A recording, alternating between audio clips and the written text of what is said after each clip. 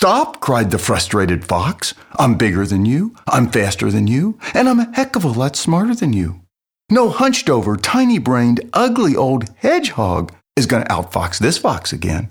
But he did, again and again. As hard as that cunning fox tried, he couldn't make dinner of this little guy. Why?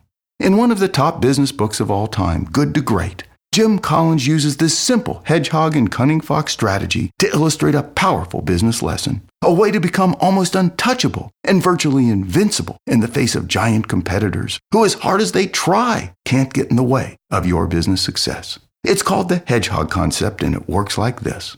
Think of your competitors as foxes. You're the hedgehog. They come at you time after time with plan after plan to snag and eat you for dinner, but everyone fails. To the foxes, it doesn't make sense, because like the hedgehog, you only have one defense. But it's the only defense you need, because no matter what those foxes do, you simply curl into a ball of sharp spikes and foil those foxes every single time.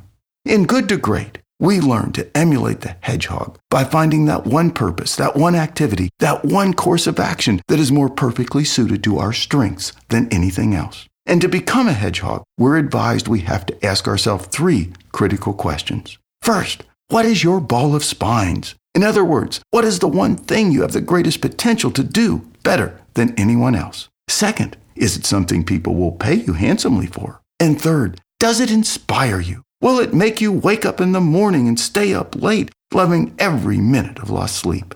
According to the author, to become a hedgehog, to thrive in the competitive, cutthroat land of business today, you need to hit it just right on all 3 questions. Your rapid-fire takeaway today: become a hedgehog. Find something you're great at that people will pay you for and you absolutely love to do. That's how you frustrate the fox.